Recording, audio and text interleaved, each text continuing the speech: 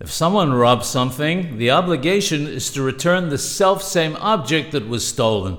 This is learned from the pasuk, the verse, "Veheshib et hagezela asher gazal," and he shall return the item which he robbed, the item and not something else.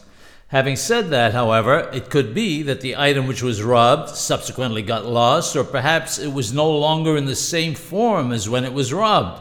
In such a case, the obligation is to make a financial repayment. Irrespective of whether the robber admitted to his transgression himself or whether witnesses came forth and testified that he had robbed, the robber is only obligated to pay back the principal.